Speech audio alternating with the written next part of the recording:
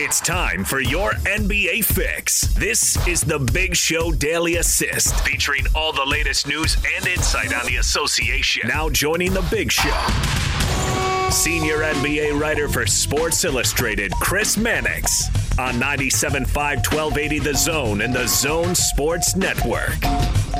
Daily Assist brought to you by as always by our good friends at Lee's Heating and Air. Check them out online, leesheatac.com. Let's get out to the Sprint special guest line. They make it safe and easy to get what you need online. Visit sprint.com for online services and local store availability. Joining us now from Sports Illustrated, he's our good friend Chris Mannix. Hey, Chris, happy Wednesday. We're used to talking to you on Monday. Happy Wednesday. Happy Wednesday, guys. Always days blend together anyway. Oh, man. Yeah, they did. Chris, how you hanging on through all this? Has it gotten to you at all, or have you gotten into a rhythm? I mean, I think the biggest issue I have, not to sound like this workout maven, but like gyms being closed, and, I'm a half-assed boxer, so I go to like this boxing gym that I go to every day when I'm around my town. So like adjusting to that form of life has been a challenge. Everything else, I mean, I live alone, so I'm good. Like, it's the same. The day-to-day is largely the same. Well, Chris, let's talk about the latest. What do you think about some of the details emerging about the bubble? It's in Orlando. Maybe some families are going to be able to go. We've also heard a number of kind of reports or rumors, I suppose, about the format. What's the latest in your mind? Yeah, I don't think, I wish I could be more specific on what the format's going to be, but I'm really not sure when they're going to settle on it because, I talk to a lot of people pretty much daily on this that are either involved or are connected to people that are involved. And the wants and needs of particular owners and, franchises, even, different people within franchises to a degree, are very different. Like, some people are adamantly want to have all 30 teams. Others just say just do the 16-team playoff. Finances are obviously a huge factor here because those regional networks, they want their games, and there are serious financial ramifications for all that. So, I believe that the NBA would like to have something to put forward on Friday. They've got the general manager's call on Thursday. They've got the Board of Governors meeting on Friday.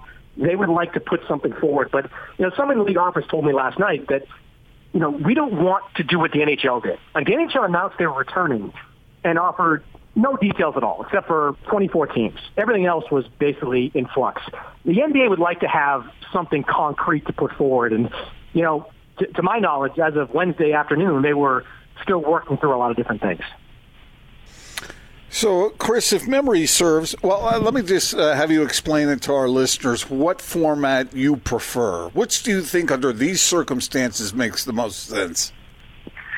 Given that the NBA wants to crown a legitimate champion, I think going to 16 playoff teams is the way to go.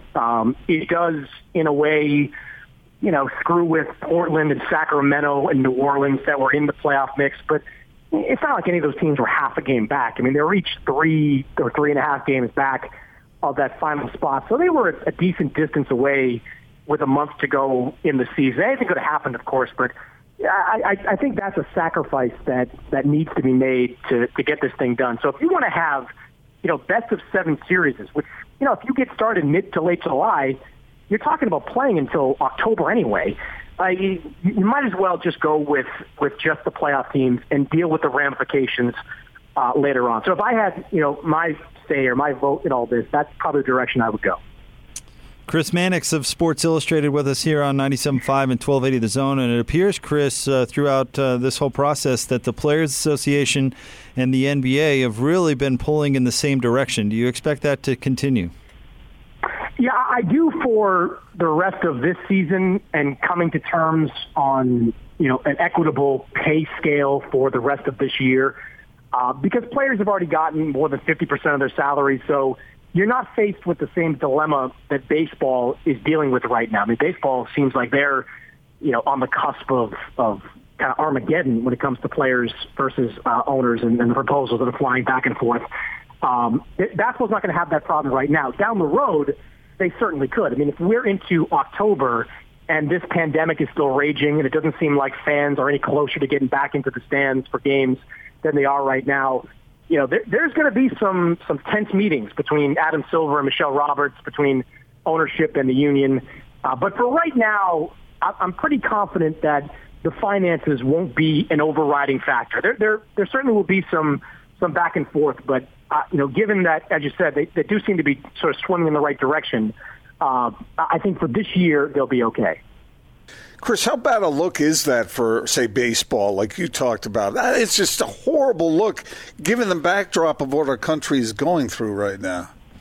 It's so stupid, and it's so greedy, and, there's blame on both sides. I mean, for some reason in this country, we are reflexively want to side with billionaire owners over millionaire players. I don't really know why, but that's always the case. But, both these sides look terrible. I mean, there should be a transparent audit, a impartial audit of exactly how much revenue is lost, by having no fans in the stands, and people be paid accordingly. I mean, players shouldn't be underpaid, and owners make more money, and owners shouldn't be swimming in red ink. I mean, they own these teams, and for a lot of them, they own the stadiums that these games are played in. They're losing out on concert revenue. I mean, there's a lot of financial implications when it comes to owning a team in a stadium at this point in world history. So it's just bad. Like, come up with a solution.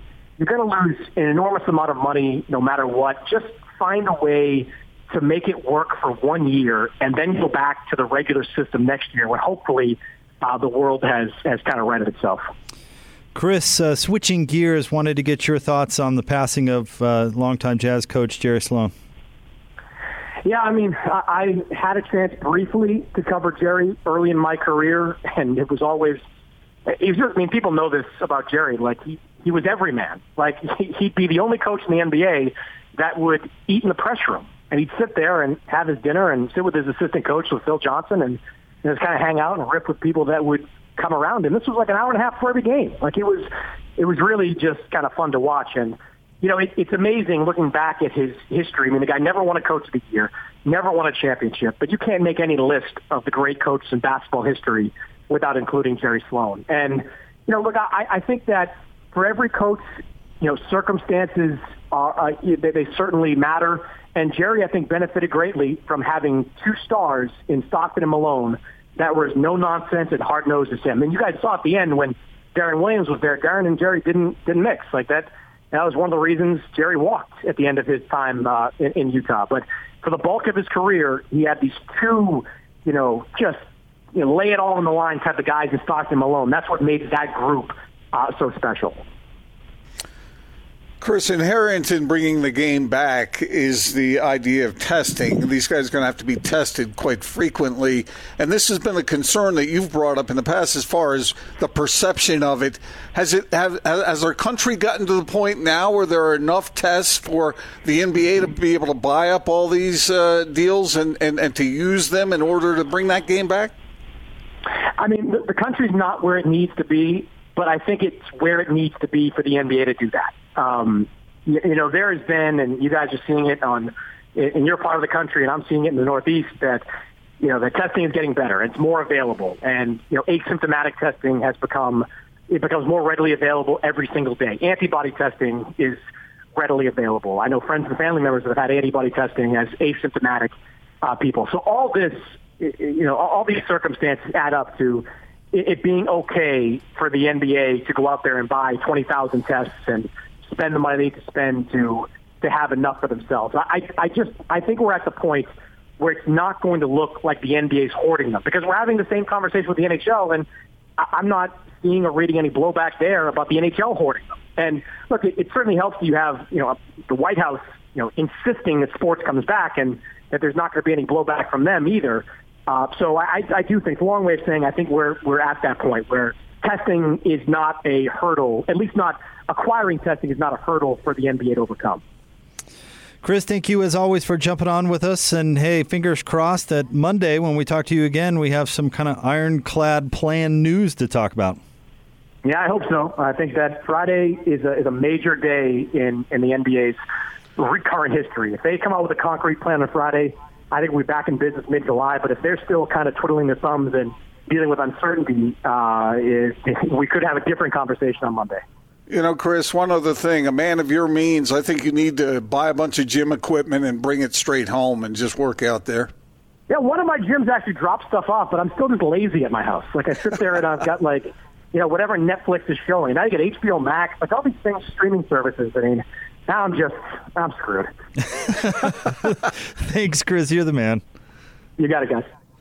That's our friend Chris Mannix from Sports Illustrated, your daily assist here on 97.5 and 1280 The Zone. Usually Chris joins us on Mondays, but of course, because of the Memorial Day weekend, he was nice enough to jump on with us on Wednesday this week. Of course, Sam Amick coming up tomorrow and Howard Beck on Friday. Do you agree with him that we're to the point now where the blowback would be minimal as far as the testing goes? It would certainly appear that way. And I don't think any of these leagues would proceed unless they were pretty confident that they weren't going to get that blowback. So I imagine they're treading cautiously. But I mean, you pointed out yesterday we still don't have testing for all Americans, and if that's the standard, it's going to take a long time to get there. So apparently we're to a place where these leagues are comfortable that they won't get the negative press. And I'm with Chris. I haven't seen any yet. Have you? I've heard it brought up, but I haven't seen it in any formal way. Picture it this way, Jake. Let's say, and I'm hoping this happens, let's say a vaccine is developed that's effective. And if we were at that point in time now, would you be all for if there were a limited supply of that vaccine? How would you feel about giving that to professional athletes so they could compete and entertain everybody, even though it weren't available to everyone? I don't know, Gordon. I'm not sure. I'm not sure if I'm equipped. It's a hypothetical. I know. But it makes the same point in some ways. But obviously, that vaccine should go to the most. Where it would do the most good immediately, and then work its way out from there. But people are hungry for sports. They want to see sports, but sports won't be able to come back to its full glory until this menace is taken care of via that kind of solution. And I'm hopeful for that. I'm not so sure. I'm not sure what standard they're going to operate under, going into the future. I mean, we're going to find out as this goes along. The problem with talking about vaccines is there's no date or even a surety that there's going to be one. So I think it'll be interesting to see how we all proceed. I get your point about the vaccines and the tests. There's probably a pretty accurate comparison there, and I don't know how I feel about the concept of NBA players being prioritized over your average American. Probably not the best, but I also think that it does America very good to have industries come back, including sports. So I don't know, little conflicted there. I do know which direction we're headed, and if I'm uncomfortable with it, probably send Adam Silver an email or write my congressman or something. I don't know. But it appears like that's the direction we're going. Well, if you have a strong opinion, Jake, don't sit on your hands, man. Make your voice heard. You know what? I really don't. I don't have. I guess that's what I'm saying. I think it's a really delicate issue. If I felt really strongly about it. Let me put it this way. If this were 2 months ago and people with 3 out of 4 symptoms weren't getting a test, then I would think it would be a really big issue. But as Chris pointed out right there, and it would appear to be true in our community as well. I mean, if you want to get a test and you tell them you got a scratchy throat, they're going to give it to you. They're just not to the point yet where they can say every American should get tested. They're just not there. So We're in that weird gray area where, Gordo, if you wanted to get a test today, you could probably get one. Whereas the as you were talking about, the asymptomatic person is maybe the most dangerous of all. But if you're asymptomatic and you want to get a test, you could probably get one. Yeah, I hope so. I hope we're to that point. Oh, I 100% think we are. I mean, I know somebody coast to coast. Well, I don't know. I'm here in Utah. I'm not going to speak for Hoboken, New Jersey. But I think if you're asymptomatic, like, let me put it this way: if you're in the same household as somebody who shows a symptom, then you have the ability to get tested even though you're asymptomatic. I hope so. I hope there's enough for everybody. Well, that's true. Everybody who feels like they need to. That's true. In our community, that's true right now. Yeah, here. But I wonder what it is because the NBA is so far flung around the country and the communities they represent. You hope that would be the case wherever they come from as far as the communities go. Well, in this case, it would be the opinion of the state of Florida, right? And they seem fine with it. Yeah, but I mean the representation of it, the perception of it. I mean, if the community that a team represents and normally plays in, if it is suffering and not having enough tests to have that team on TV getting tested on a daily basis, that would get back to that bad look. It's the Big Show. Gordon Monson, Jake Scott, 97.5 and 1280 The Zone.